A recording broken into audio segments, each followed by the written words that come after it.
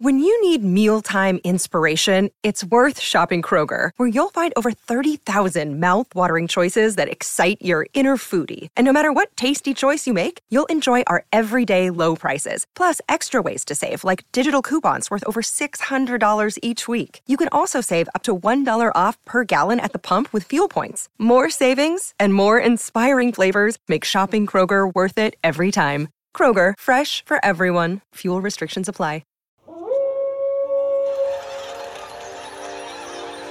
News team, assemble!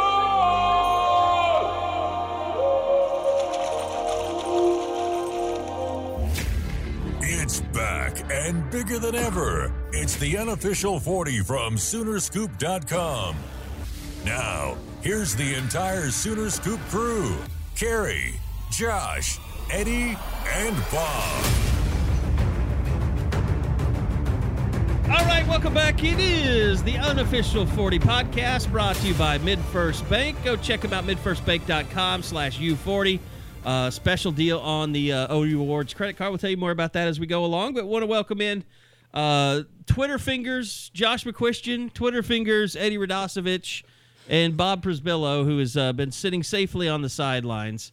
I've had some Twitter fingers of my own. But I'm not apologizing for anything that has gone on in the last 24 hours. Chandler Morris commits to Oklahoma last night. Actually, had already signed with Oklahoma before he committed, and Josh was down in Orlando, had the exclusive interview with him that he released after he announced on television. So, Josh, I know you've been busy. Welcome. It's not your normal. You're on location with the family, I guess, today. Yeah, I've gone from like high fidelity audio to I'm back to reel now. So, it's for all the people out there. That's not sexy talk for me. I know you think that's sexy talk for me, but it's not. Oh, I'm sorry. Carrie, I really thought that was going to be a home run for you. I am impressed that you know what reel to reel is, though. Yeah. Of course, you interned at the Sports honestly, Animal. I know what it looks like. Like, I know what it physically is, but I don't know anything beyond that. It's because you interned at the Sports Animal where our equipment is 1,000 years old. And we still have those reel-to-reel machines there. Wow. And that, and that internship was 20 years ago. So, that all sounds about right. Mm-hmm. But no, the Chandler Morris story, it was something, and we teased it a little bit on the board back when it happened.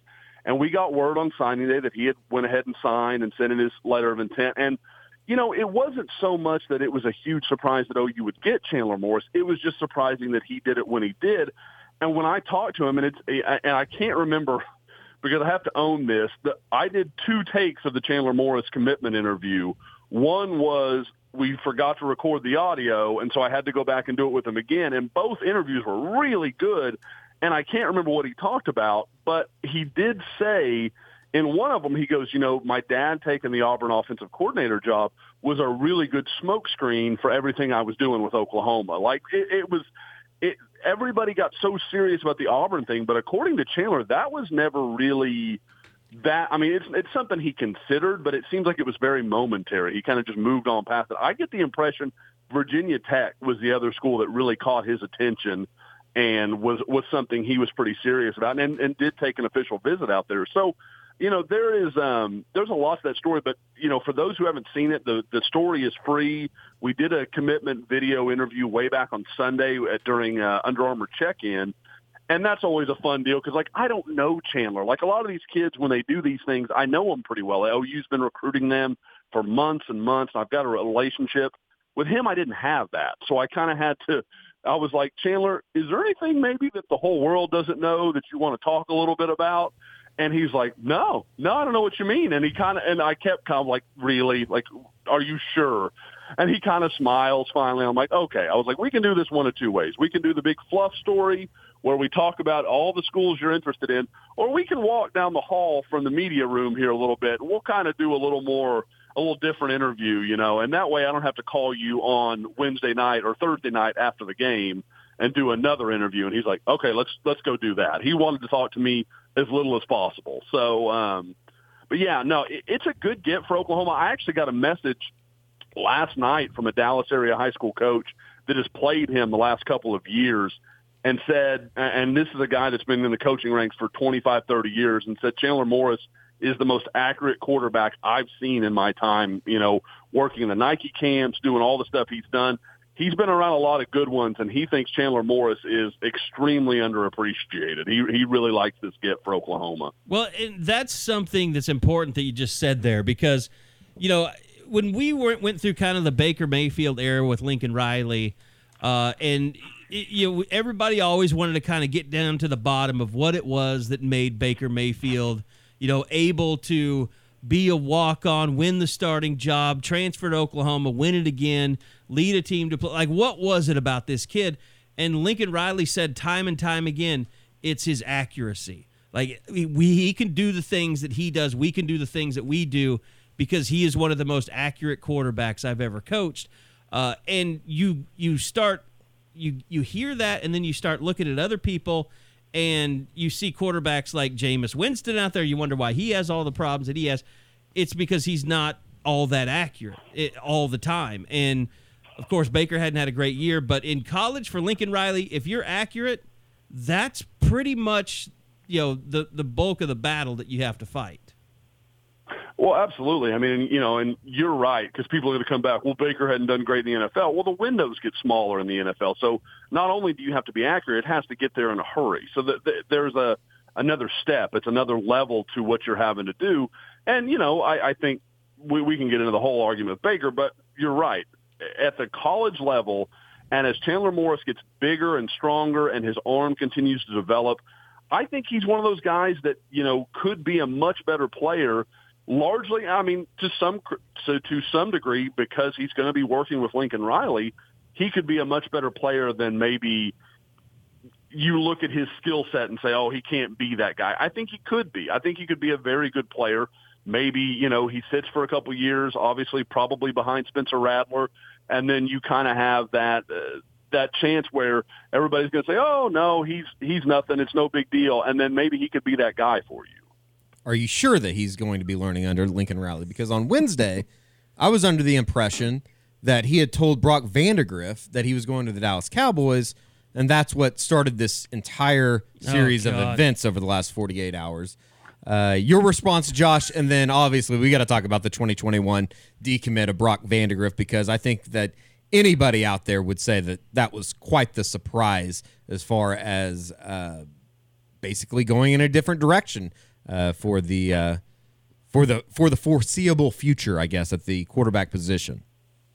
Absolutely, and we'll get into that. But can we talk about the stupidity of, and I don't even want to put this on OU fans. Like, we do a lot of redneck voice. This was like NFL draft media that were trying to connect Brock Vandagriff decommitting to, oh, well, Lincoln Riley's taking the job. Are you kidding me? Not Ian Rappaport, not Adam Schefter, not Bruce Feldman, the college rank, not us as a local media entity. Nobody's even heard that Lincoln Riley took an interview for a Dallas job that at that time was not currently open. For all you know, Josh, Ian Rappaport did report that. Nice. You're right. You're right. Ian, it's time, buddy. Let it go. It was just a Michael Kendricks joke. It's fine. We can all move past it. And you're blocked by the way. All this has happened but you know what? Lincoln Riley's going to stop the train, and he's going to call Brock Vandagriff. And I think Eddie quoted it yesterday, like, oh, I really owe this to you. I really owe you to let you know, Brock, that I'm going to leave before I tell literally anyone else that I've even interviewed for this job. Like, that doesn't hold up to a second of scrutiny, and yet people ran with it like it was official news. I think it's just one of those things that there's a lot of people, you see something on Twitter, you start to put two and two together, and from the outside looking in, if you don't follow recruiting, I could see how you get led down that path if what you want to believe or come to reality. We had Rich Eisen out there in the middle of all that stuff. That's the first time that Brock Vandagriff's name is, and this isn't a slight to Brock Vandagriff, that's the first time that Rich Eisen's ever heard that name. Yeah. Has to be. Yeah. There's a guy named Mike Fisher. He comes on my radio station in Oklahoma City, and he covers the Cowboys or whatever. And he wrote this big expose about Brock Vandagriff is a clue that the Cowboys are going to hire Lincoln Riley, and they very well could. And we could look like idiots. I still don't think that's going to happen, because I don't think Lincoln Riley's a son of a bitch. They're not relatable. He's not a son of a bitch human that has lied to a bunch of people. I don't think. But at the same time, it has nothing. They don't go together. This No. entire thing isn't some type of They're not connected. big conspiracy that Lincoln Riley has told his junior quarterback commit that he's taking the job, because then that wouldn't make sense with what a screw job he did to Chandler Morris. Yeah. Talking about Lincoln Riley.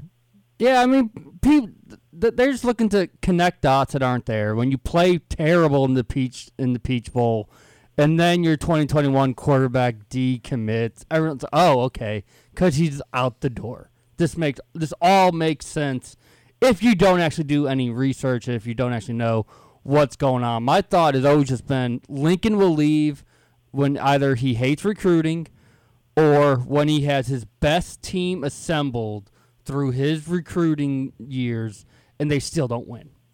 He's not at that point. They've had good teams, but not the team that I think Lincoln Riley believes that this is the one that gets number 8. I think he'll leave when he gets frustrated that OU won't let him have bagmen, like to compete with the SEC. Maybe that was the breaking point in Atlanta on Saturday. It doesn't make sense to me. That's obviously looking through it through an Oklahoma lens. Again, it's kind of what we just said. I don't think that he would have lied to all these recruits, but then again, I can't say that I just absolutely know Lincoln Riley either. I didn't want to fuel the fire last night because, the first people to retweet the Chandler Morris stuff was the OU football account. And I thought, boy, Lincoln Riley, it's 20 minutes and Lincoln Riley still hasn't retweeted this. I was like, no, I'm not going to go there. I've already had enough jackasses out there. And that was the other thing. It was like people thought that, Chandler Morris and Brock he committed to OU because of Vandegrift, just decommitted. They were never related. And I think all of us put some sort of tried to, if anyone would read it. But Bob was telling me before we came on, somebody was out there asking about it. It's still in the mentions for people that don't follow it. They believe that this led to another, and it's like they do not correlate whatsoever. Well, Chandler signed 2 weeks ago, and Brock Vandegrift was still a completely firm commitment. And, I guess we kind of lead that into the Vandegrift conversation. Guys, I can tell you, going into Wednesday morning when he called Lincoln Riley, there was no inclination that there was a problem there. Oklahoma thought that was done. They thought quarterback recruiting was done. That's why they had kind of cold-shouldered Caleb Williams when he came to Norman. This was not something where Oklahoma was like, yeah, we were a little shaky about him. This was a guy they thought was as locked in as anybody in the 20. I mean, he might as well have signed in December the way Oklahoma felt about him. They were completely caught off guard. And for people that will try to turn that into, well, they're not doing their – no.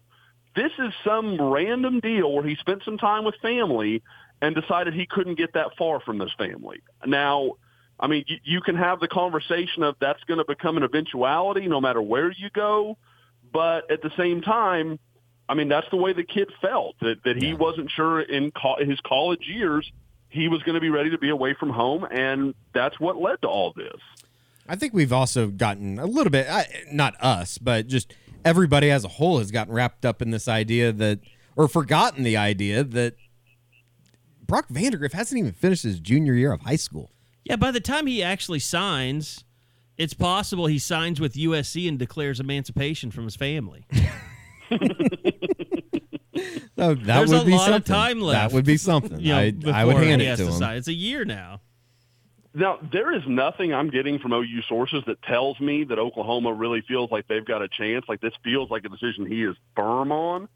But if I'm Oklahoma, I'm not closing that door yet. I mean, he was with you for 6 months, seemed as locked in as any guy ever, and then over a couple of weeks, everything changes. At some point, I almost want to think, okay, maybe we give this a month, and he gets back into his school life, and everything kind of normalizes, and maybe he realizes maybe this was rash. Maybe I need to come back and give Oklahoma at least another look. I don't think that's the way it's going to play. I'm going to bet he ends up at Georgia, but I think crazier things have happened. I have an idea how to solve this. Get the bagmen to put the hottest, craziest young woman you can find to seduce him, and then just drive him insane to where he has to get away from Georgia. What's Chris Robinson's ex-girlfriend doing now? Yeah, I was still going to ex? say, we know just the lady for the job. They're Yep. probably still together. And Josh, you I mentioned think she's actually moving to Oxford with Lane Kiffin. He's taking her in. Josh, you mentioned Caleb Williams, and it did feel like OU was in great standing with him in the summer. Now it looks like LSU kind of in the lead. Sooners go back here when the dead period's over, and you think they can make a real run at trying to change that course of action? Well, I mean, and that's the tough part here, Bob, because these aren't guys that they can directly contact yet. So they still have to deal with all of that. I'm sorry, they can. I don't know why I got my wires crossed. They can, but you're right. I mean, Caleb Williams knows what happened on his visit, and it wasn't thought that it was ever going to matter. And I think to some degree, Oklahoma handled that as diplomatically as they could have, because we talked about it at the time. They want to go back into the D.C. area and recruit. They didn't want to poison the well where they've had a lot of success with Joseph Wette and Aaron Parks and Anton Harrison, that whole DMV area.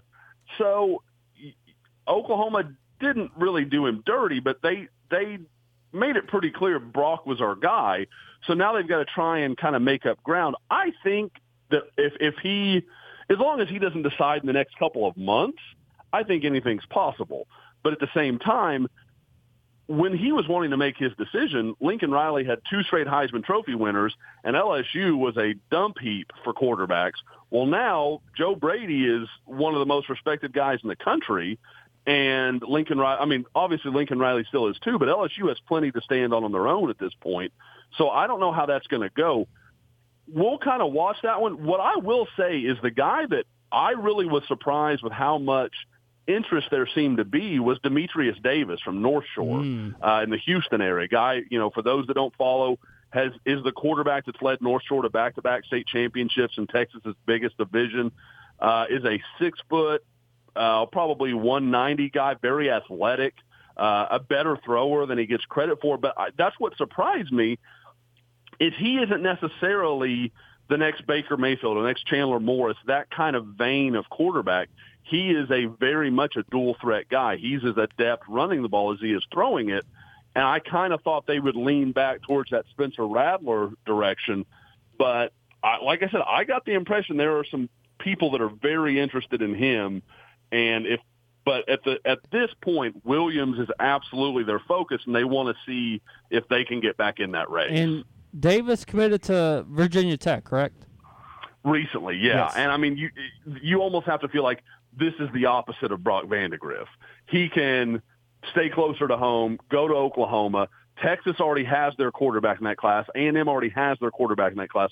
Oklahoma's clearly his most realistic option unless Caleb Williams were to come to Oklahoma, and then you get LSU and OU probably changing roles in those two players' recruitment. So, like I said, we'll kind of see what happens here, but I didn't hear any mention of Preston Stone.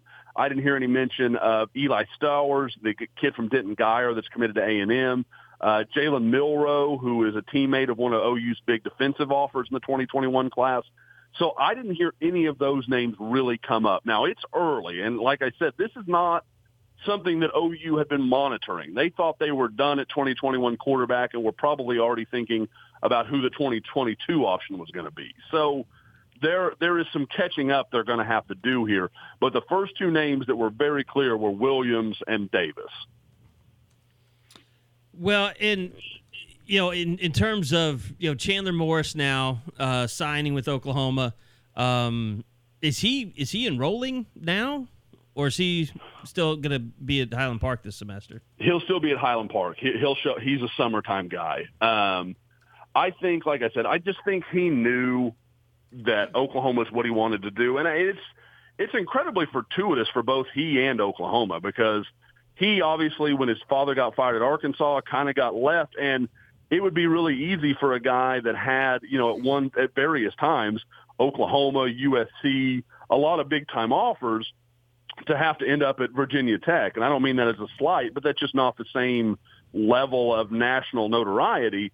But instead, he falls into Oklahoma, and Oklahoma, in turn, kind of falls into him when it looked like they were either going to have to pray that Tanner Mordecai or Spencer Rattler, whoever came out of that quarterback competition, wink, wink, nudge, nudge, isn't going to have to transfer or isn't going to transfer well, and or that's get into what, the grad transfer market. That's what I was getting at, bringing up Morris again. Look, Tanner Morris, the Peach Bowl, I mean, we were all shocked to see Spencer Rattler come into the game first as a backup because that's not protocol. The protocol is, Tanner Mordecai has been your backup quarterback all year. He's been the first one to come into games. And then Spencer Rattler would get some mop-up after that. So Lincoln came out the next next morning when he met with the beat guys and said, well, the reps weren't equal throughout the year, so it was time to get him some. And he also said, if Spencer had converted that first down, then Mordecai was coming in the game, which I don't believe. I don't believe that. That would have been weird. I've never seen him do that before. So, I mean, but the whole thing is like, and everybody's like, oh, well, of course, Spencer Rattler, that's not a big deal. Everyone knows he's going to be. Like, no, he broke protocol. Like, that is just not normal. So, spare me your depth chart expertise, Bob 73459. Like, hey, it's my burner. That was you. That's fine. Let the grown-ups talk for a minute. Like, it's fine. We all think that Spencer Rattler will be the starting quarterback next year. Nobody, if we all went to Vegas and we could place bets on it, we would all bet, I would assume, for Spencer Rattler over Tanner Mordecai to be the starter. Okay. Depends what Tanner Schaefer does in 7-on-7 this year, this summer. For me. Well, what if Spencer's shoulder falls apart? I mean, we've heard rumors of that happen in the summers before. You got to be careful. I don't know if you listened to the post-game podcast from the Shit Show Bowl, is what we now term the Peach Bowl, even though they treated us very nicely. Let's not go through this charade again during the spring. Just name Spencer Rattler your starter. Please, I'm begging you. Well, especially when you're going to say things like he needed more reps, we wanted more opportunities. Give the young guy the reps, man. Like, he's your guy. We know it. There's no question. And I agree completely with everything Terry said. Like, that's why this was interesting. It would have been like the year Kyler Murray was Baker's backup, Austin Kendall suddenly comes in the game. Wait, what just happened? Like, what? There was no reason to do it. And and I'll let Kerry, I know you wanted to get into something else. Look at the reaction of Mordecai on the sideline. Did that look like a guy that was like, I'm about to go in the game? Come on, Spencer, get the first down so I can go do it. That clearly was not on his mind. No, but he does have resting bitch face, though. He does. I mean, I've never seen him smiling and happy and jovial.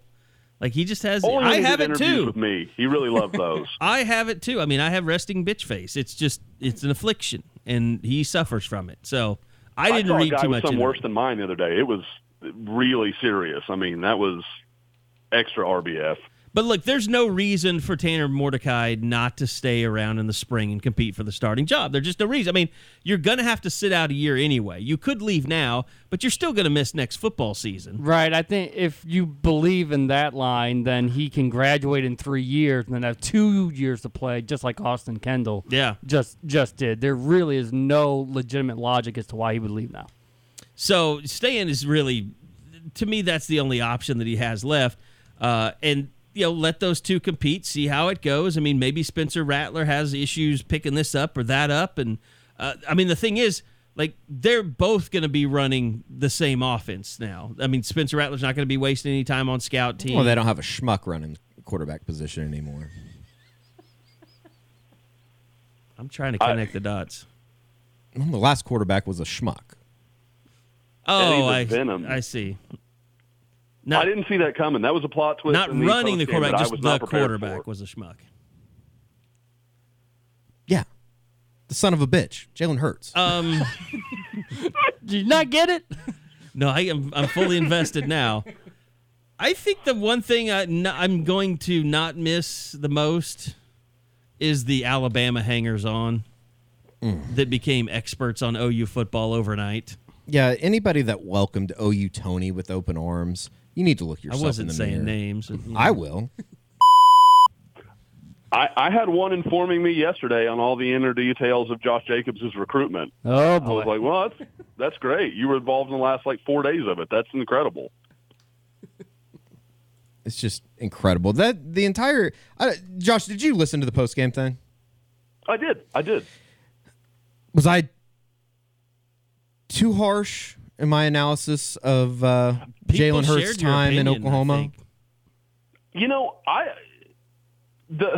The whole thing with the, and everybody loves that speech, and I know we got a lot of views out of it, and that's great. Like, that's great for, our brand. But the whole thing about, I told Coach Riley I was going to come in here and win a national championship for him. Whoa. Like, what about your history tells you could make that promise? Like, that's not something you've done. You got benched and somebody else took care of the job. Like, and I, guys, I heard you guys talking about the SEC just reverence for him. And I asked a few of the guys while I was at the, Under Armour game and then again at the All-American game in San Antonio, like, where does this come from? And it was just kind of like, he's just such a nice kid and he's so respectable and blah, blah. And I get that. He is those things. But, it's let everybody in the SEC just be blinded to the fact that if he played at, I think you guys, Kerry, you may have said it in the postgame, like if he played at Vanderbilt, nobody would remember him. Nobody would remember who he is, or if he'd gone to Vanderbilt and Kansas, it's not like he would have taken those programs to different heights. He would have just been another guy that lost a bunch of games. Yeah. And I think that people will hear us say that, or at least hear me say that, and it's like, oh, they're just shitting on this guy because he didn't win a college football playoff. But at the same time, he didn't really exactly endear himself to anybody. And I think that, if you look, and I'm not saying that the teammates didn't like him, because I don't think that it was a thing that just throw a name. I'm not even going to throw a name. I don't think that the players on the team hated him by any means. But I also don't think sometimes the receivers did. Yeah, I would say that, especially when you're moments for sure. Especially when you're the best wide receiver in the country and there's nobody around you within 15 yards and they don't even look at you once in the second quarter. But that's neither here nor there.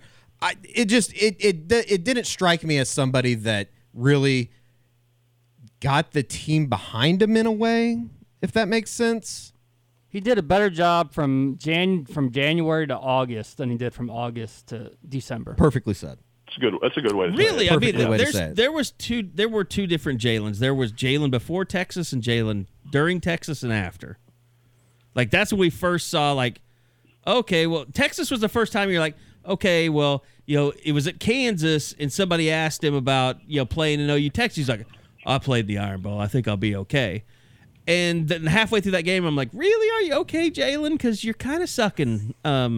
You're kind of a reason why OU might lose this game. Like, when the stage got big and the lights got bright, he didn't do it.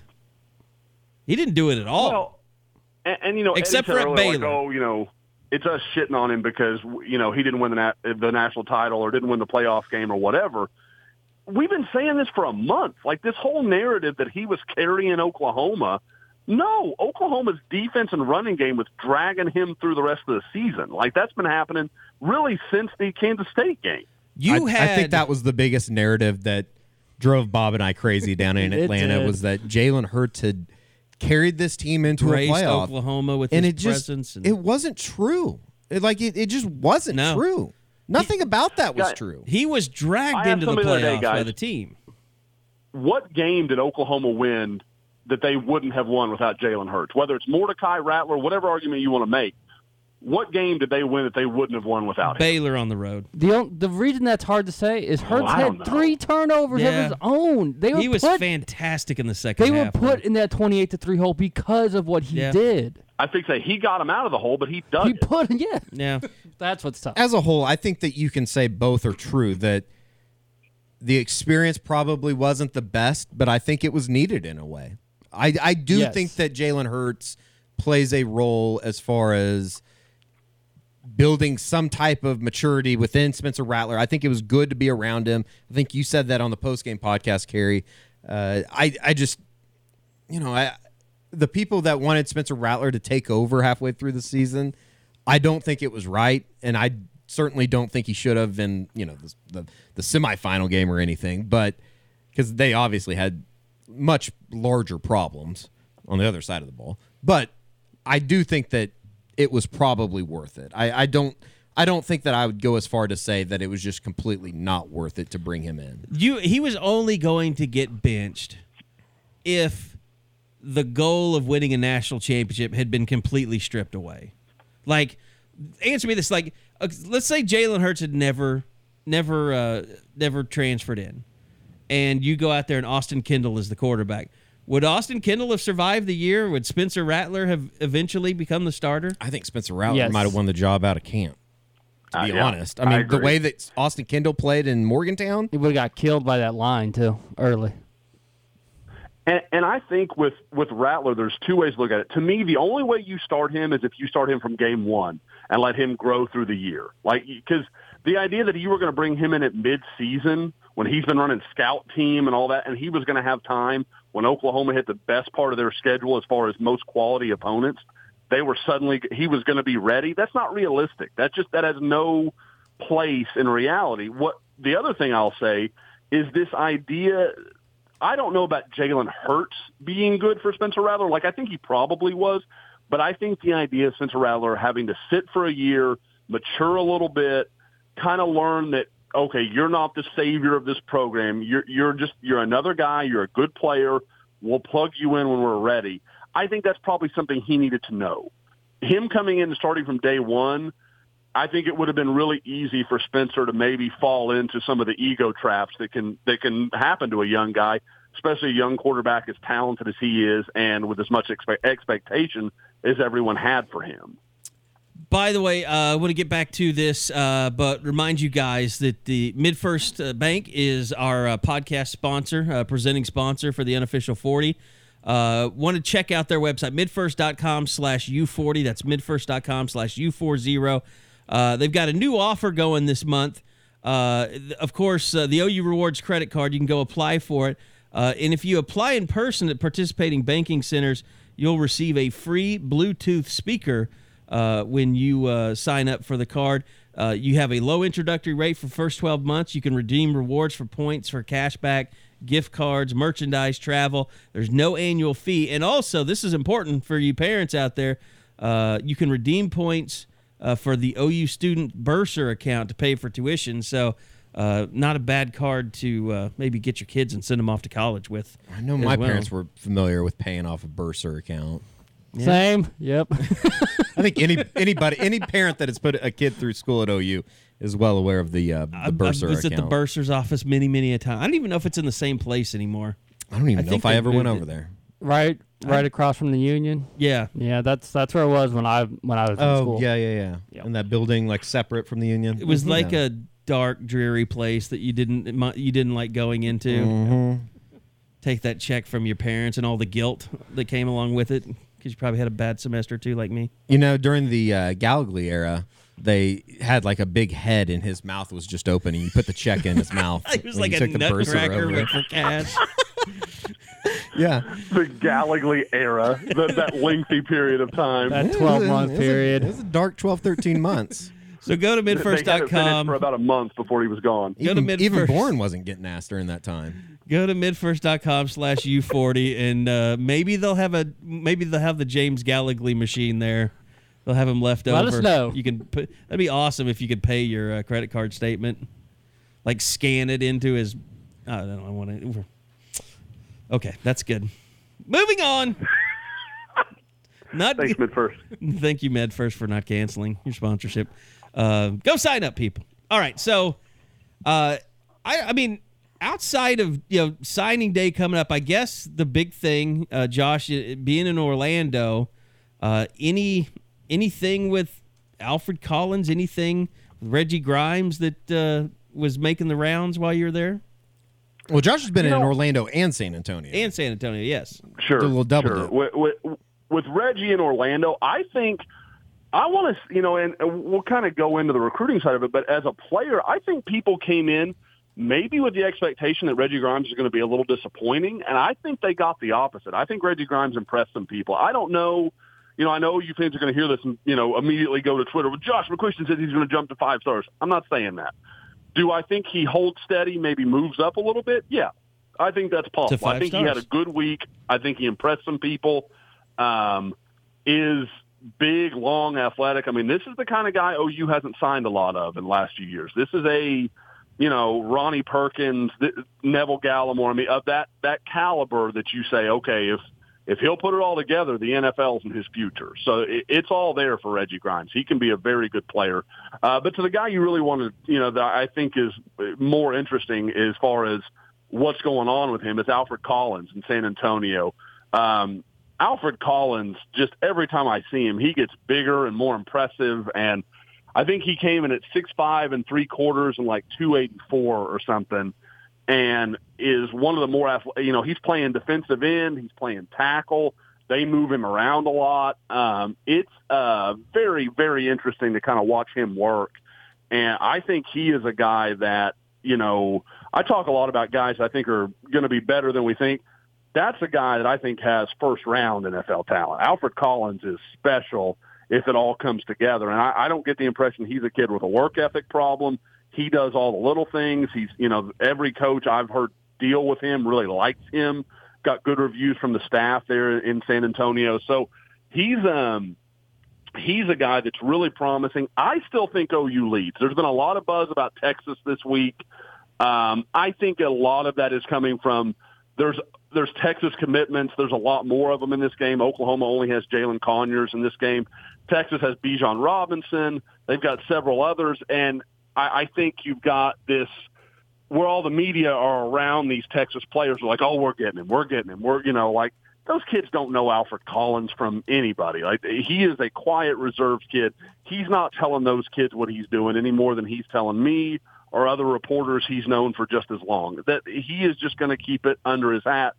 I think Oklahoma's in good shape. I think the rumors around Matt Rule at Baylor, with those seeming to pick up some steam, you're hearing these talks of, anybody that has Baylor connections, you might want to start looking at them for a resume, that kind of thing. I think Oklahoma's in good shape here. Alabama's going to make a real run. He's going to take a trip probably to all four schools, barring, whatever happens at Baylor. But Alabama, Texas, Oklahoma, and Baylor are his current plans to take unofficial visits before the next signing day. And then we'll kind of see what shakes out with him. But I like where Oklahoma is with him a lot because he has such a strong relationship with Lincoln Riley. That's clearly the head coach he knows the best, the one he talks to the most.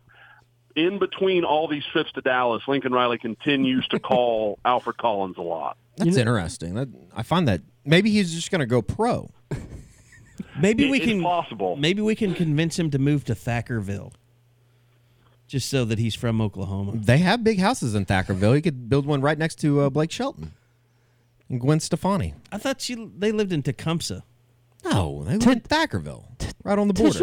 Tishomingo. Yeah, Tishomingo. Same difference. It's a T. Tishomingo is nowhere near Thackerville. Is it not? No, No. it's not.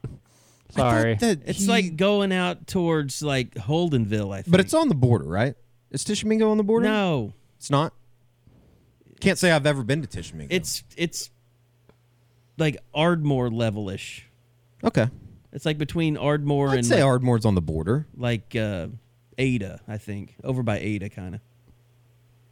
Either way, I'm never going, so it doesn't matter. We're probably totally wrong, and everybody's going to be like, We're going to rip us. Tishomingo is in northeast Oklahoma, you dumbasses. I know for There a are fact it's 7 not. Tishomingo listeners that are pissed right now. Josh, there was one thing I want to It's right by Murray State. clarify. The lake? Murray State College. Is that by Murray Lake? Yeah, I don't know where Murray State College is either. It's in Tishomingo. Well, We've come from we Saw got circular here, Eddie. nothing. I don't know what lake this is. Tishomingo National Wildlife Refuge. It's not even showing up on Google Maps. I'm sure there's a couple dead Damn bodies it. down there, though. All right, Josh. Since they're both looking. Tishomingo is straight east of Ardmore, by the way. There you go. Go They're, ahead, Bob. Oh, nice. I was Hey, Terry, well done, sir. I thought that I've driven through Tishomingo many times. So I wanted to clarify. You mentioned unofficial visits. Does he have any official visits to take? Like, could he go to Bama? He has already taken an official to Bama, so that one he can't take. I want to say he's got one left, but I think he's used them to all the schools he's currently considering, so it doesn't really matter unless someone were to get involved. But, I mean, at this point in the game, and Collins is a guy that's big on relationships, and I think that's why Alabama is a threat, but maybe not as scary as they would be in some situations because they really cooled on him through the winter months as Alabama was trying to figure out what was going to happen. And I think they missed out on a guy or two they wanted and ended up having a spot for him. And I still think it's a little dependent on what happens at some other positions. I don't think Alfred Collins is a guy that is number one on Alabama's list and they're going to go all out, that kind of thing. I mean, he's a guy they want, but not a guy they have to have. As to where Oklahoma, I think I don't know if they sign another guy on the second signing day if Alfred Collins doesn't end up at Oklahoma. Like, I don't think they are set that they have to have another guy. So that'll be interesting to watch. I think we'll get into the grad transfer market a little bit. That seems like where I think you're going to see a little more action from Oklahoma over the next few months than the signing day period. I think it's going to be more grad transfer work. Which is interesting because you look at Oklahoma's defensive line and Ronnie Perkins' situation, and I certainly don't think that Alfred Collins, and correct me if I'm wrong, Josh and Bob, that I don't think he'd be a guy that comes in and gives you immediate impact. He'd probably have to grow a little bit into his body, just from what I can tell from the Army Bowl stuff. But it would seem that they need. I mean, what is the grad transfer market at a defensive tackle position? Right. Is there somebody out there that could come in and help? Because you obviously have Joshua Elliott and Perrion Winfrey are guys that are probably going to help. You have a couple guys coming back in Jalen Redmond and that group, but at the same time, they need difference makers. Yeah, and I think Collins is a guy probably not unlike Perkins as a freshman that played some, sure. wasn't always on the field, but definitely a guy that can help you rotationally. But I agree. I mean, he's not Jadeveon Clowney going to show up and have 12 sacks next year. That's not what you expect. But what I will say, is kind of interesting from him, and it's something I had heard from a few people. Under Chris Ash, the expectation is Texas is going to go to a four-man front. Well, in a four-man front, Alfred Collins is not a defensive end. And Collins literally told me the other day he prefers defensive end to defensive tackle. Now, OU's ends are, they're squeezed inside a little more than other positions, but he's going to play wider in OU's scheme than he would in Texas's. And I think that's another advantage Oklahoma has. Now, there's plenty going for Texas, his family connections, all that sort of thing. But there are things for a kid that pays attention like Alfred does that can help Oklahoma. So we'll kind of watch that. But, Eddie, you're right. The problem is in the grad transfer market, really good defensive linemen don't grad transfer. They go to the NFL draft. Exactly. So there's just not a big market for them. Touché, so that's going to be – and Oklahoma's going to have to juggle that. I mean, because if Perkins is gone as long as we think he is, they're just going to have to figure out some guys. Some guys are going to need to step up. Isaiah Thomas is going to have to be more consistent. Those kind of things. Yeah. But there are some bodies there. There's some talent there with guys like Corey Roberson. You hope Marcus Hicks can kind of make a step. Jordan Kelly. Yep. Yeah. I mean, Jordan, like I said, I've said this a lot of times. I have more than one person that has told me going into the season before Jordan Kelly hurt himself, he would have been the backup to Neville Gallimore, not Marquise Overton. So, make of that what you will. That, a lot of people can, that's easy to say after someone's injured, we really believed in him. We thought he was going to be a good player. We'll see where Jordan Kelly is in his return, but there is optimism for him. They think he can be a good player. And then you got Winfrey why am I blanking on Josh's name? Joshua Elliott? I don't know why I just went somewhere else with him. Because we're saying it wrong. It's Ellison. I was Ellison, like, Elliott. It starts with an E. Yeah.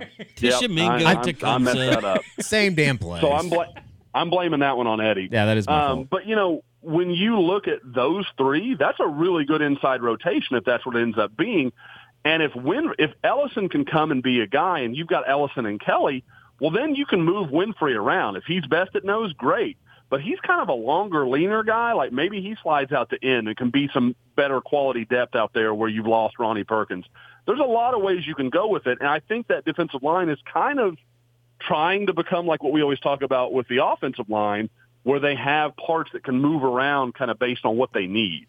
Real quick before we get in, I have a state of the program question I want to ask you, Josh. Just fallout from the Peach Bowl, but real quick before we move on to that, Orlando, just kind of putting a wrap on the Under Armour game. What did you think of Andrew Rame, Anton Harrison, and Nate Anderson?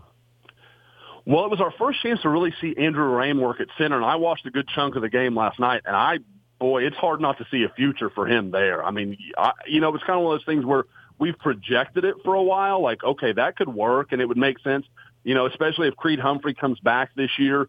He could redshirt or have the 4 games, do whatever. And then going into 2021, he really has an open competition with EJ Ndoma-Ogar at that center spot. And whoever wins, you'd feel pretty good about. I mean, I know I heard a lot of optimism about Ndoma-Ogar through the season, that there was a lot of feeling that he was coming along maybe even faster than Oklahoma had hoped. And, I've said this before. I can tell you that a couple of staffs around the country thought Andrew Raym was one of the top 2 or 3 offensive linemen in the country, period. I mean, not positionally, not in a region, just flat out is one of the best guys. And like I said, I saw a lot of good from him. Nate Anderson is another guy that I think really impressed people. I will say it's funny seeing Nate around guys like Anton Harrison, because you're like, wow, he's kind of small. Like, Anderson needs time. But he's 6'3", 6'3.5", and 260, and Anton Harrison's almost 6'6" and about 320. It's a very different-looking human being. But Anderson could play left tackle. He could be a center possibility. There's a lot of people that like him there with his footwork and quickness. Would be more of kind of like a Gabe Eicher, Ty Darlington type center. He's not going to be the massive road grader like Creed or like Raym could be, but it just kind of depends on what Oklahoma likes there.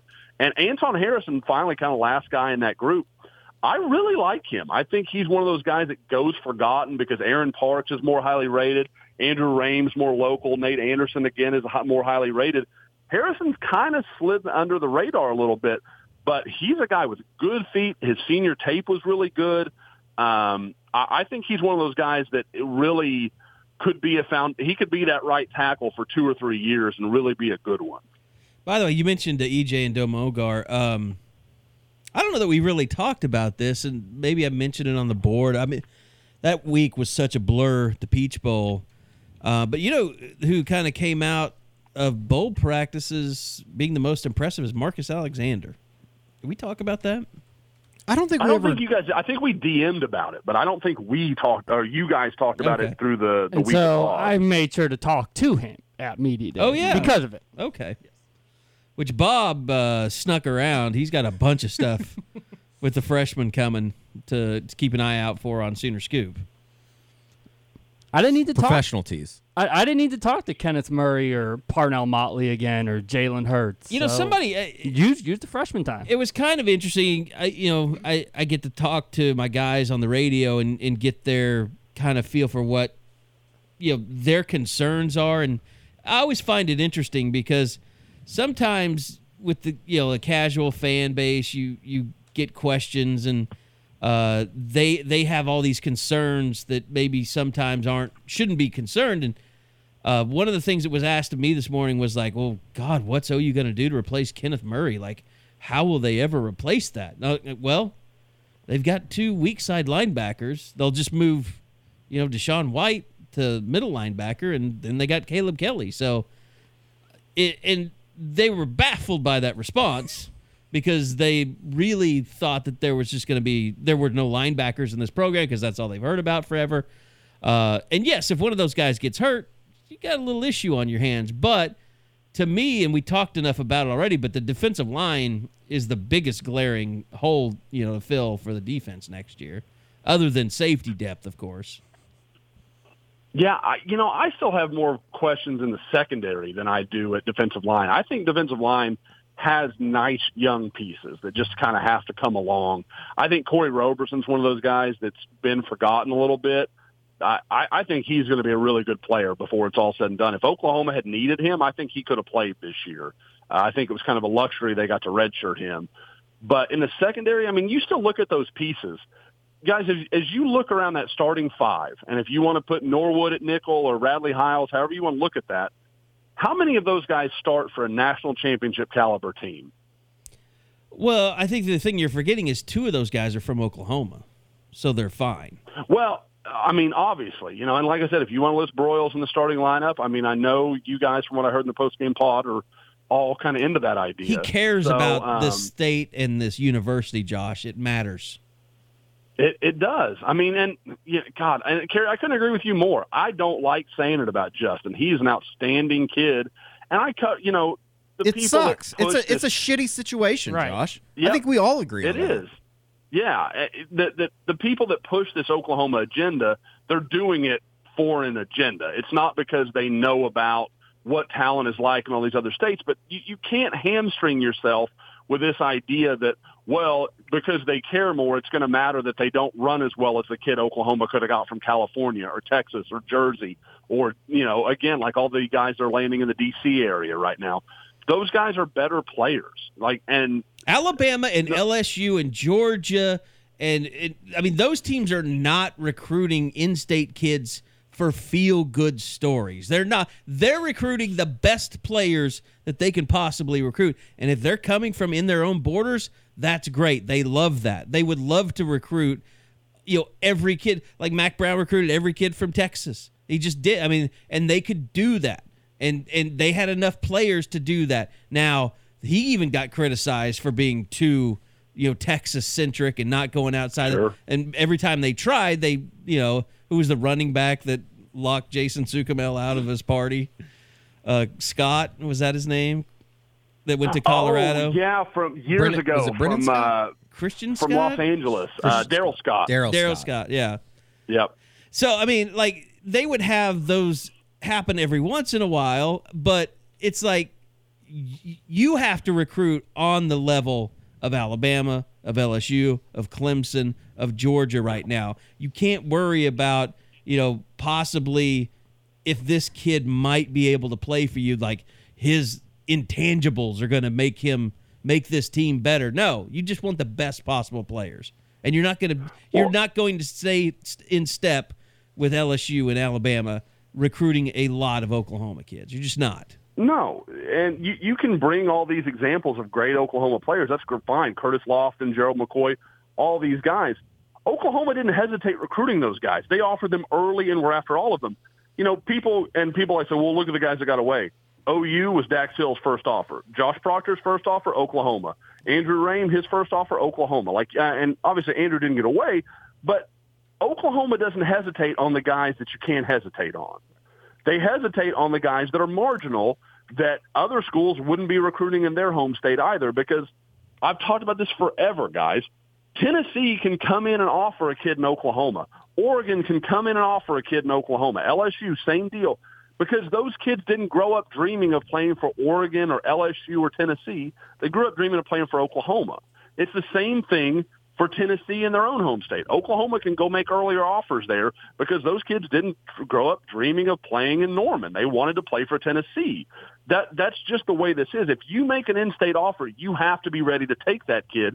And if you're ready to take him, that means you know that you cannot sign a more talented player from anywhere else in the country. That's a decision you have to make, or otherwise you're hurting your talent. You're taking a lesser player. And if there's no good reason to do so, if the kid's not a problem, if there's no obvious choice, why would you do that? Who takes a less talented person? Like if I offered somebody out there $500 or $1,000 and there's no strings attached to either one, who would take the $500? You're going to take the $1,000. That's just common sense. If you can get a better player that fits you better, that is all the things you need, why would you take the local guy just because he's local? That doesn't make any sense. That's not something that holds up to practical analysis. That's just fanboying, want to try to create a storyline that doesn't exist. It's almost like you've done this for 20 years, Josh. And guys, like, you guys know I love Oklahoma high school football. I love all this, but you can't name me more than one or two guys that Oklahoma flat out has not recruited. Don't talk about the guys that they didn't get. Oklahoma can't control who comes and who doesn't come.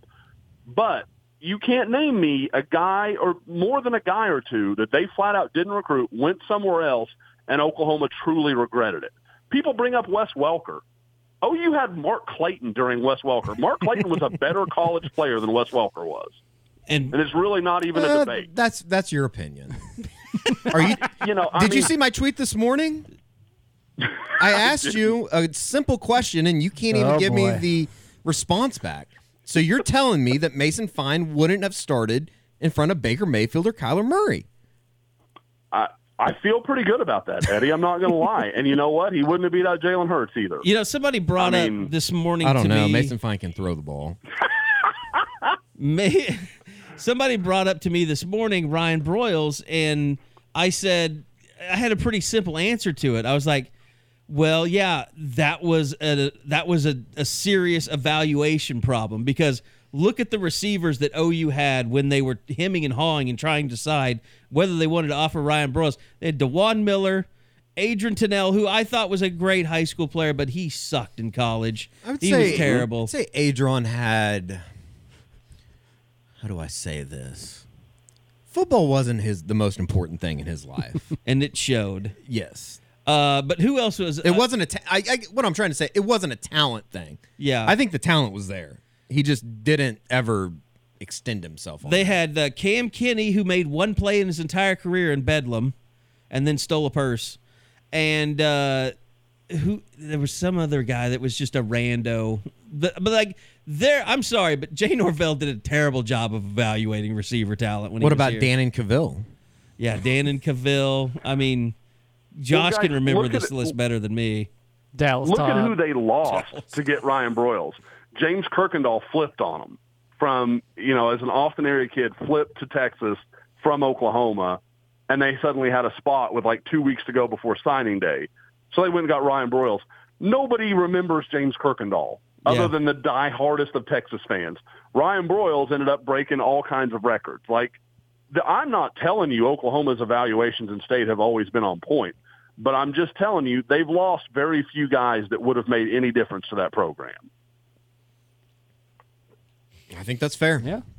And not even fair. It's a fact. And the fact true. that you can even name one or two tells you how little number there really is. Exactly. Because if there's so many. Remember that 2009 season? They literally could not find someone to catch a football. Ryan Broyles was the only player on that roster that could consistently catch a ball when it was thrown to him. Mm-hmm. They needed to get Kenny Stills in there to have a second receiver. As a freshman. And that right? was when they were throwing 570 times a game, which does not mean that Ryan Broyles is a better player than CeeDee Lamb. They lost Sam, and they had to go to a 5-wide. Kevin Wilson was smart enough to say, okay, well, Landry Jones is just a statue. We're gonna go to shotgun exclusively. We're not gonna do all this, no huddle, make DeMarco Murray play action stuff. We're just dropping back and throwing the ball. And he put out 5 receivers, and only one of them could catch. And it was an awful season to watch of football. That was the year when Ryan Broyles scored against Texas Tech. They were down 40 points, it seemed, and he's celebrating from the 15-yard line and taunting Texas Tech players. Down 40, flags go everywhere, and Bob Stoops wore him out on the sideline like I've never seen him wear anybody out. How's that game? I still think that Nebraska game that year may have been the ugliest football game I've ever watched. Yep. Awful. Well, it did. That was the start of the biggest man crush in Ndamukong college Suh. football history. Josh McCuistion and Ndamukong Suh. Well, he nearly That big, he was beautiful ending man. people's lives that day. He was awesome. He won the game for him. He was awesome. Yeah. It's unbelievable. So I don't know. I think we put the Oklahoma thing to rest. It's just such I a don't dumb want to pandering. drag that out. Well, Yeah, the thing it's you not a can't take, conversation. you can't take 5 per year just cause. Yeah. That's not how it works. There's years where there's 6 or 7. There's years when there's 2 or 3. It's like saying that's okay. If Jaden Hazelwood had played high school football in Oklahoma, he would have been the number 1 guy, no question, 5-star in Oklahoma. That never happens. And that's the type of player you're talking about going to get. It's it's easy to sit there and say, well, you should take more Oklahoma kids when you're not actually out there seeing what is available. I mean, the kids at the Under Armour game, that is a different planet. When you go, tell me this, when you go to an Oklahoma high school football game and you see Ethan Downs or something, I mean, you see the size that he has compared to most of every kid on that field. There's just no comparison. There's a reason why one kid looks like a man amongst boys, because this level of football is not the same as it is in Texas and Florida. Well, we talked about it before too, as well. It's as simple as this. It's because little Johnny records 35 tackles a game at Hera doesn't mean he's going to be the next middle starting linebacker at Oklahoma. Yeah, Sure. Like that's as simple as I can put it. There's no question there is an underappreciation for Oklahoma talent, but we're talking about guys that should be at Iowa State, Kansas, like things like that. Guys that can help Oklahoma at the level they want to play at are few and far between in the state of Oklahoma. That's just the reality of it. There's not that many guys that can play at the level Oklahoma needs them to. That's why it takes you 15 years, a period of 15 years to get like 9 guys to put on a page. Yeah, while LSU has probably 4 guys in their current roster from the state of Louisiana who are going to be first-round picks. Like, that's not a diss. That's just the reality of it. Oklahoma doesn't produce talent on as high a level. And when they do, those kids go to Oklahoma and become first-round picks. I mean, you look at it, through the last 20 years, I was trying to think about it, there are 2 guys from the state of Oklahoma that were first-round picks that didn't go to Oklahoma, Josh Jacobs and Justin Blackmon. Oklahoma recruited both those guys. Now, Josh Jacobs, I think they waited way too long on. I'm behind that argument. But it doesn't change that Oklahoma was on the same schedule as everybody else. Like, you can't diss OU for being right where everybody else was. Going into January of that year, he had a Wyoming offer. He was going to go to Wyoming. And then everybody figured out, oh, crap, this guy's really, really good. And they dealt with it. I'm not here to argue that OU handled that the way they should have. They didn't. But you can't say, well, Alabama recruited him harder. Alabama wasn't sure he had an offer until his signing day ceremony. Like, you can't have that both ways. Is Oklahoma closer to a national championship at this point than they were a year ago, Josh? Yeah. They have an idea of what they want to do on defense. Their talent is getting better on that side of the ball.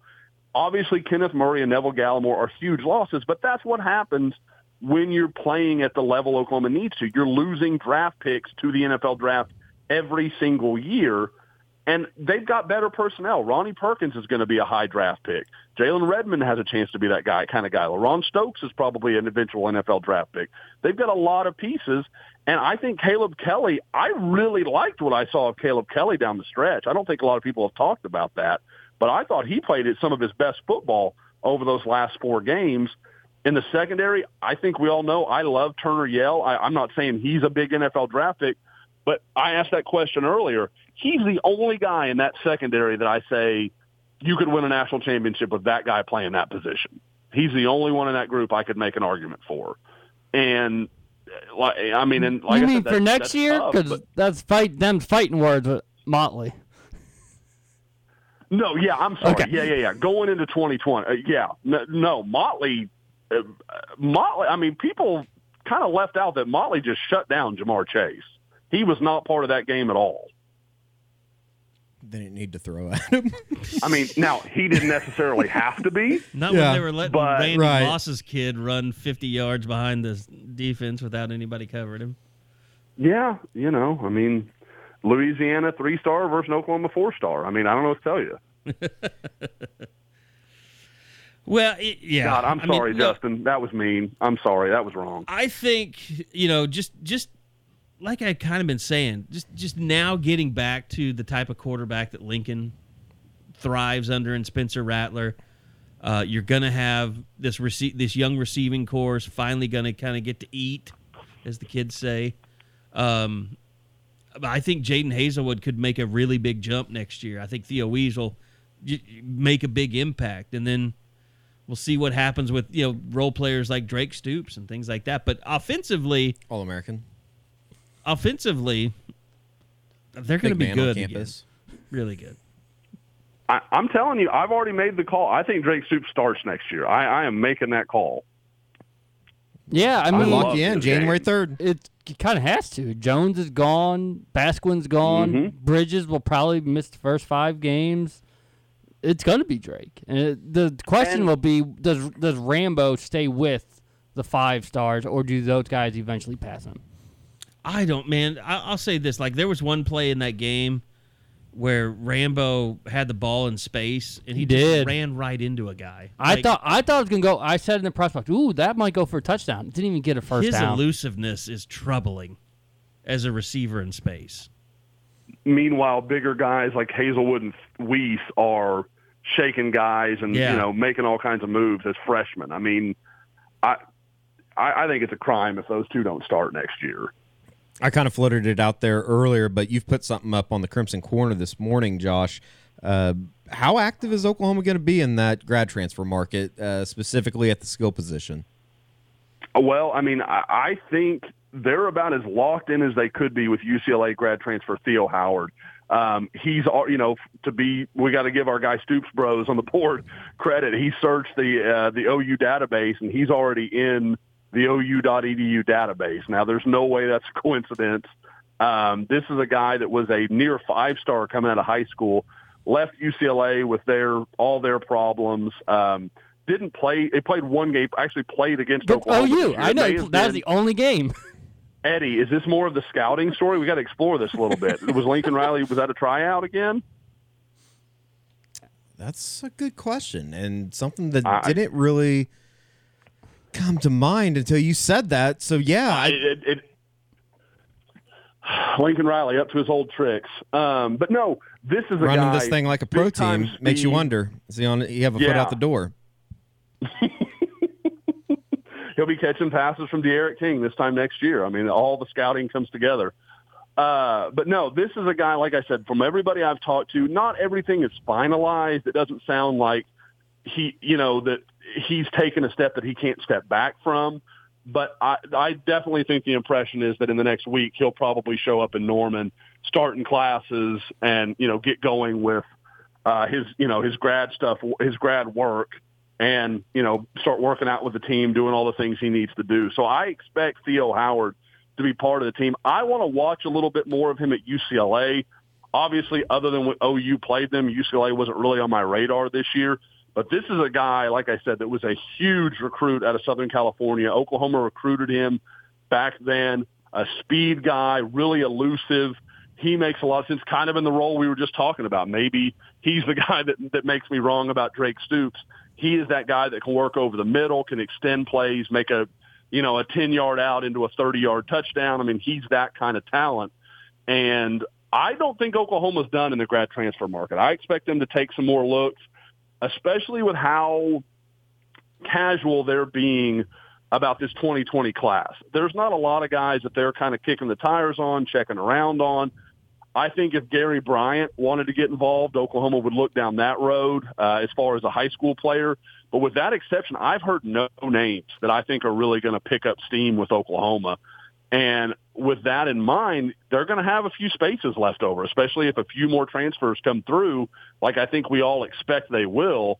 Then Oklahoma can start to look down that road and start to evaluate some guys. I think linebacker gets a look. I think defensive back clearly gets a look. And like we said, it's going to be really tough to find a defensive lineman who can come in and help Oklahoma. But if that was there, I think that's absolutely something Oklahoma would look at. And going back to Howard, back-to-back years of at least 50 catches as a sophomore and junior. And that's not playing with the best quarterbacks ever in terms of the Bruins. So he could definitely make a real impact there. And then, yeah, I think you do just have to sort of see, especially in secondary, a lot of guys we've all circled in terms of Jordan Parker, Chance Sylvie, Robert Barnes. Do any of them stay? Do any of them leave? And how does that open up things? You feel like the secondary is still where they need to, even though they're bringing in 5 talented guys, it still feels like they need more work there.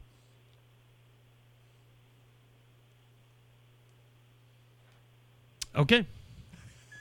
I'm sorry. I'm got some business I'm attending to in the middle of everything. No, the other guy, and I'm going to blank on his name. I was sitting here trying to look at it while Bob was talking. There is an offensive line transfer from Stanford, and I'm just blanking on his name. He is a guy that I think would get a look as well. Probably could come in, maybe be that guy that gives Oklahoma. I mean, and this is not a R.J. Proctor guy. This is a guy that's probably got some NFL draft aspirations, could solidify the tackle situation a little bit, maybe until Stacey Wilkins is ready or whatever they want to do outside. But he's an interesting guy to keep an eye on, too. And I wish I could say his name, but I am just drawing a complete blank on it right here at the moment. I think, by the way, I watched that Virginia-Florida game. Virginia was not a bad football team. I mean, they weren't great, but I don't know if the way that R.J. Proctor played in the playoff, I'm surprised he even started for Virginia. He was bad.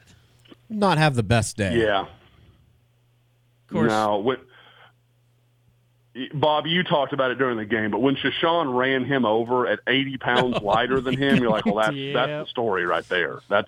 And it just went back to what we talked about the whole lead up when it looked like OU was going to have a chance to get in. Chase Young against R.J. Proctor is just a horror. I mean, Jalen Hurts might not have gotten to have that speech after the game. He might have, been carried off in an ambulance. It would have been ugly. I mean, for a program that has produced the level of tackles that Oklahoma has, this is a big deal going into next year. Is improving at that left tackle spot, finding something. Priority. Was that probably the worst game a Bill Beatenbow offensive line put on tape? I'm talking ever. I thought they were that bad. In several years, for sure. I mean, you look back at some of those early lines, and it wasn't really his fault. Yeah, that's but fair. there were some pretty. I mean, you go back to the Texas game, game, Josiah St. John thing with matching the talent level. Sure. Then yeah, I mean, it was since the Josiah St. John, Derek Farniok days. Definitely. Why are you crying? Farniok, wasn't that good. We don't. His mom was hot, though. And I know it's not a thing where we think this is some sign, but you look at it in general, this was a kind of disappointing year for that offensive line. I mean, they weren't bad or anything, but they were never – you thought as the year went on they would get better and better, and I didn't feel like we saw that. I feel like they were – a lot of the same problems they had in game one they had against LSU. It was very similar issues. They didn't seem like they really ever – just gelled and turned into a singular unit. It was just kind of chaotic the whole time. I mean, see, and that's the thing. Everybody is up in arms about the Big 12 and the competition level. I mean, the way the schedule worked out, the competition ramped up for Oklahoma. I mean, it got tougher. They played tough. Like Oklahoma State had a decent defense this year. I mean, Baylor obviously a very good team. TCU wasn't awful. Iowa State wasn't awful. But they weren't good either. No, well, you know what I mean? Hold on. I'm going to get to my point. Everybody is all upset about the Big 12 and this and that. There is a reason why Oklahoma looked really good early and kind of struggled late because they started playing better teams. But that's the thing. When you look at Clemson, they play in a shitty conference too, but they dominate everybody. And that's, if you're Oklahoma, that's the mindset you've got to have moving forward. Like I see all these giddy Texas fans out there like, OU is done. The Peach Bowl was their downfall. It's all downhill from here. Which you would think as a Texas fan, you would come to realize that maybe bowl success doesn't actually matter all that much. Josh, is Linda cleaning around you? Right? Did you take her on the road? No, it always amazes me what you guys can hear. Okay, yep, nope, I'm good. So, no, everybody's, leave the conference. This conference sucks. But if Clemson wins the national championship, they're pretty much going to prove it doesn't matter what conference you play in. It just matters how good you are. So basically, you're kind of painting a picture that over these next couple years, this is more about Oklahoma, in a way, separating themselves already from more so than what it already is. Yes. Which, like what you've done so far doesn't matter because you're not blowing everyone out on your schedule. I know the big thing out there, and I've made fun of it on Twitter and everything, but like OU's not leaving the Big 12. They're not calling the Big 12 offices next Monday when they open for business and calling Bob up and saying, "Hey, Bob, we're out." Like that's not happening for at least the next 2025 is when the grants okay. So the next 5 years, it's not happening. So I think it's one of those things that you have to start. Like you really will look back at this time and think that it's lost time if you don't make that next jump, because now you're recruiting at a level that you should be able to start kind of clearing yourself. And in a way, I do think that there will be some Big 12 schools that not come back to the pack by any means, but get back to where they've been. Like if Oklahoma State gets back Tylan Wallace and Chuba Hubbard, which it seems like is kind of headed in that direction. I just can't believe Chuba Hubbard's going to come back. I mean, have you seen all the coaches tweeting about it this morning? I know they're tweeting out the Canadian flags and everything. Is this a thing to I think they're recruiting him. Recruit him, I see. Yeah. There's just no reason for him to come back. That running back group is freaking good. just censored myself. You've never heard me say freaking. Running back group. Oh, in the NFL Yeah, draft, like you mean? that's Oh, going into okay. this. That's Gotcha. going into this. This. I was going to say at Oklahoma State. No. I mean, but what? I can what is guarantee you there this. for- I think he'd start if he came back next year for Oklahoma State. Nice. I mean, what is there? What more is there for him to prove? Watch at win this- the I mean, Doak Walker. he needs to get into the NFL so he can get this 3 years behind him and get a real contract, like every running back has to do. Yeah. Yeah, he needs to talk to NFL running backs that realize how short that shelf life is. And it's not like we know Oklahoma State's going to put more tread on those tires. I mean, they're going to run him and run him and run him, and that's just a whole year of shelf life plus more chance for an injury. And guess what? If you bring him back and promise that you're not going to run him and you have another Justice Hill type year, why even bring him back? That's not going to do you any good if you're Oklahoma State. Because Justice Hill's And last it's not year gonna was do a him joke. any good. It's going to hurt his draft stock. Yeah. No, Justice Hill's final year at Oklahoma State was terrible. He ran like 11 times a game. Weird. He got yeah, hurt. just weird. Remember, he left the Bedlam game that year, never returned. Eddie, do we call that the Millwood plan? We can. From here on out, we can. You start referring to it as that. So, anyway, yeah, I mean, look, if he comes back, they're going to be really good. Yeah. That seems like one of the worst decisions you could possibly make if you come back, if you're Chuba Hubbard. There's a lot of smoke screens coming out of Stillwater. Sean Gleason's tweeting this morning. I thought he was headed to Rutgers. Yeah. Like, there's those rumors about Monken out there. I don't think that Monken would go to Oklahoma State if he doesn't have what? I just like how you're saying Monken, Yeah, Monken, Todd Monken, right? Like Monken. Monken. Todd Monken. Monken Donuts. He's a guy that likes saying a lot. Yes, he does. And that's why I think he wants to stay in the NFL just so he can cuss more, I think. Well, it just wouldn't make sense if, say Gleason does leave. How does that work with, that would make sense that Casey Dunn would want to stay around because he Right. takes over all the responsibility for play calling. Right. Monken's not going to come in and not call plays, I wouldn't Yeah, think. I would think Although, Monken would become when you your work for an OC. idiot like Freddie Kitchens, you don't get to call plays. Yeah. So, I don't know. It'll He be worked for interesting. the idiot Dirk Cutter before that. Will Matt Rule be in Waco next year? No. No chance? I don't want to say no chance like a moron. Yeah, but no chance. But no. The Giants thing just I'd makes say too much 20%. sense, doesn't it? The Giants thing makes too much sense, which makes me think he'll be the 3, 2, 1. Which makes me think he will be the next head coach of the Dallas Cowboys.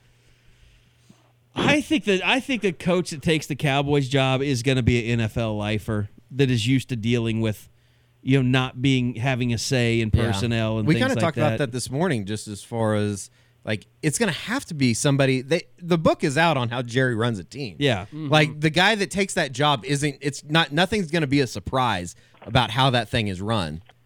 So it's just going to be basically saying publicly that you're okay with being a puppet. Well, what's interesting is they've said that if the defensive coordinator for the Ravens gets a job, he's hiring Joe Brady to run his offense. That's interesting. Well, that would be good for Oklahoma in the Caleb Williams sweepstakes. Yeah. So I did not realize that Joe Brady wore that gold chain like that. That's something that I really I mean, miss. he really less of does. someone when he sees a gold chain. It really- they just fall in my eyes. He looks. I don't even know if he looks like a GA. Like he's just got that look. Like I don't know if son, are you supposed to be here? Like that's the first thing I think of when they show Joe Brady up in the press box sitting next to him. My first thought was, man, I bet that guy buys a bunch of Black and Milds.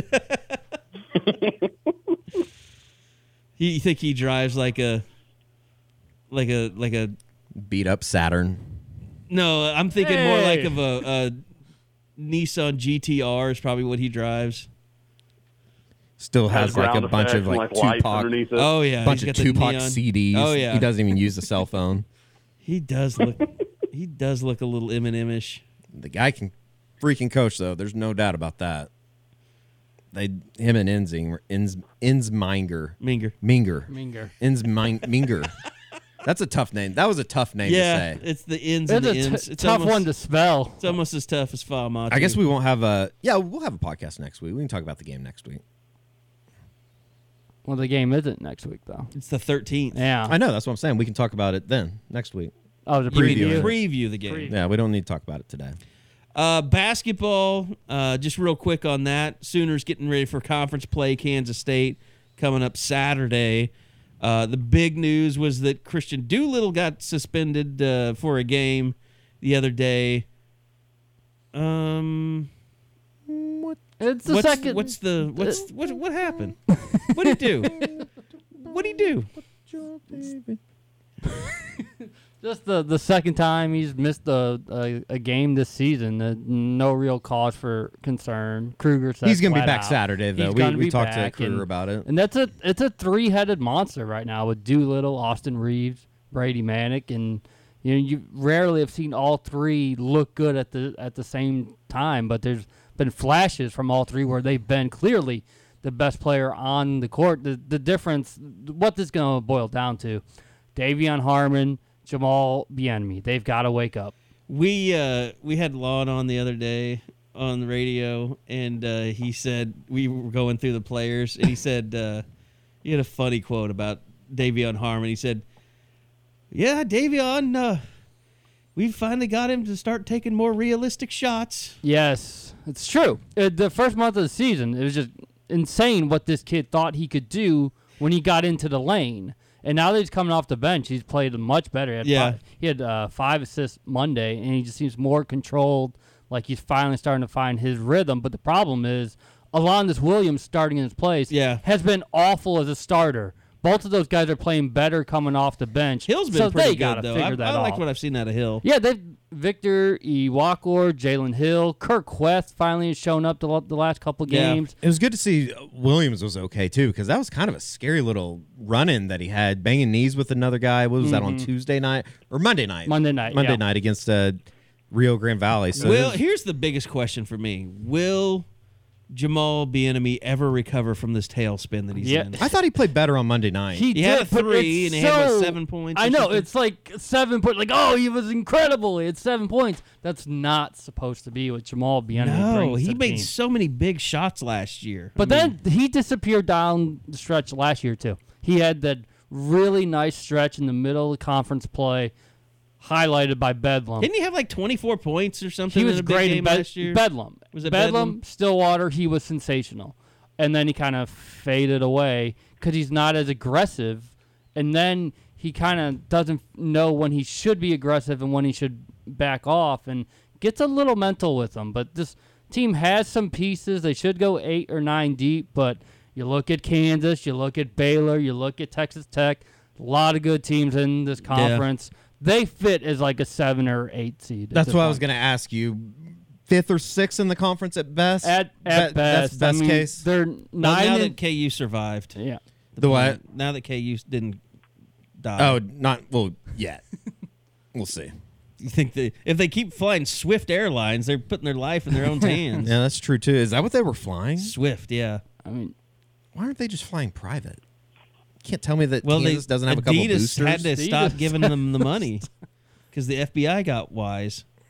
but you look at the Sooners, they're 9 and 3, and they've got a 1-point win against Central Florida, 2-point win against North Texas, barely got out of William and Mary. This could easily be like a 7 and 5 team. Yeah. They might be what everyone thought they were heading into the season. Which is a 8-9 matchup in the NCAA tournament. 8-9 matchup in the Cannon fodder. Big 12 tournament, and kind of hoping. Their net rating has dropped a little. They were in the mid-30s when it first came out, but then they had that Wichita State and Creighton week. They're going to need to not have a February swoon to have any chance to make the tournament. They kind of, I mean, they're a better team to me. Like, when Brady Manick becomes the guy down the stretch, I like him a lot better than Austin Reeves because Reeves is just a wild card sometimes. I mean, I don't know if I want him in the clutch if I taking can all my handle your shots. Austin Reeves slander. Will not stand for this. You know, he did get a technical for slapping a guy on a follow-through of That's his own NCAA's shot. fault. That's not his fault. I mean, he's a little extra sometimes. The thing with Manick is sometimes he falls in love with just being that shooter instead of, those dunks he had Monday. That's nice. Do it in conference play. Yeah. It's a much different game what they're about It's to a much experience than what Rio Grande Valley. But But yeah. there are some nice pieces down there. You got to win your home games and then hope Yep. to steal a couple. And I think everybody thought Davion Harmon would be a bigger contributor than he is. I think that's probably fair.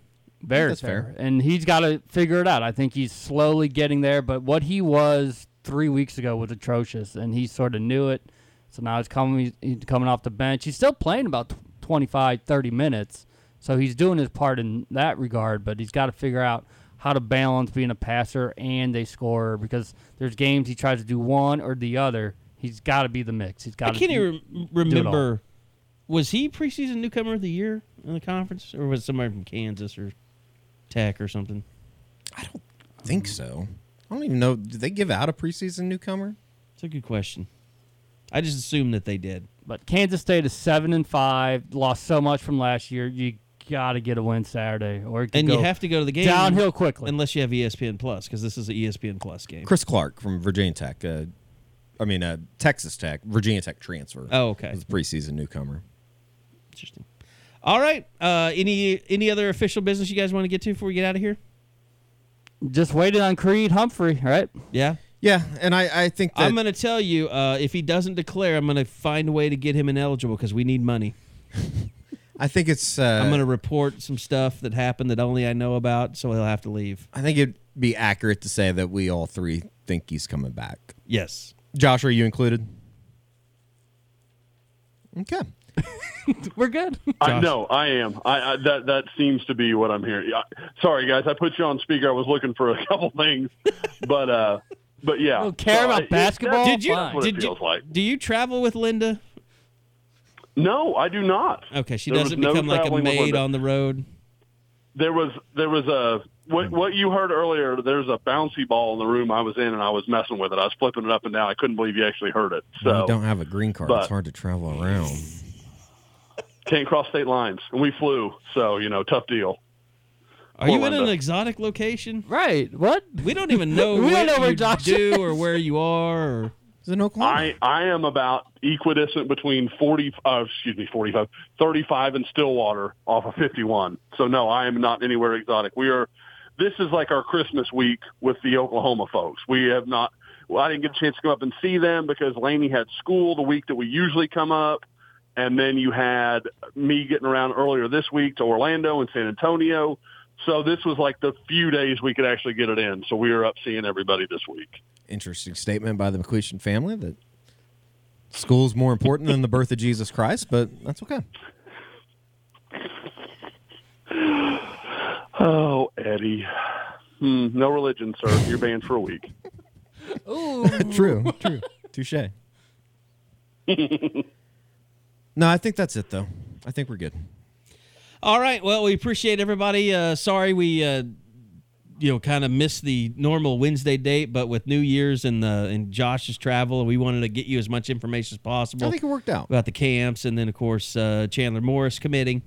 So we'll continue to monitor what goes on with the quarterback in 2021. The good news is you got plenty of time if things change. So going to be interesting to watch it all go through. Signing day coming up as well. You got the national championship coming, but a lot of Sooner hoops. And stay tuned. The message board, Theo Howard still kind of tracking that, waiting to see if and when that becomes official. And any other news that might happen with transfer portals or things like that. So thanks, everybody, for listening to the MidFirst Bank. Go to midfirst.com and midfirst.com/U40. Sign up for that OU Rewards credit card. And if you do it at a branch location, you'll get a free Bluetooth speaker when you sign up as well. So thanks for listening. The Unofficial 40. We'll see you guys next week right here on Soonerscoop.com.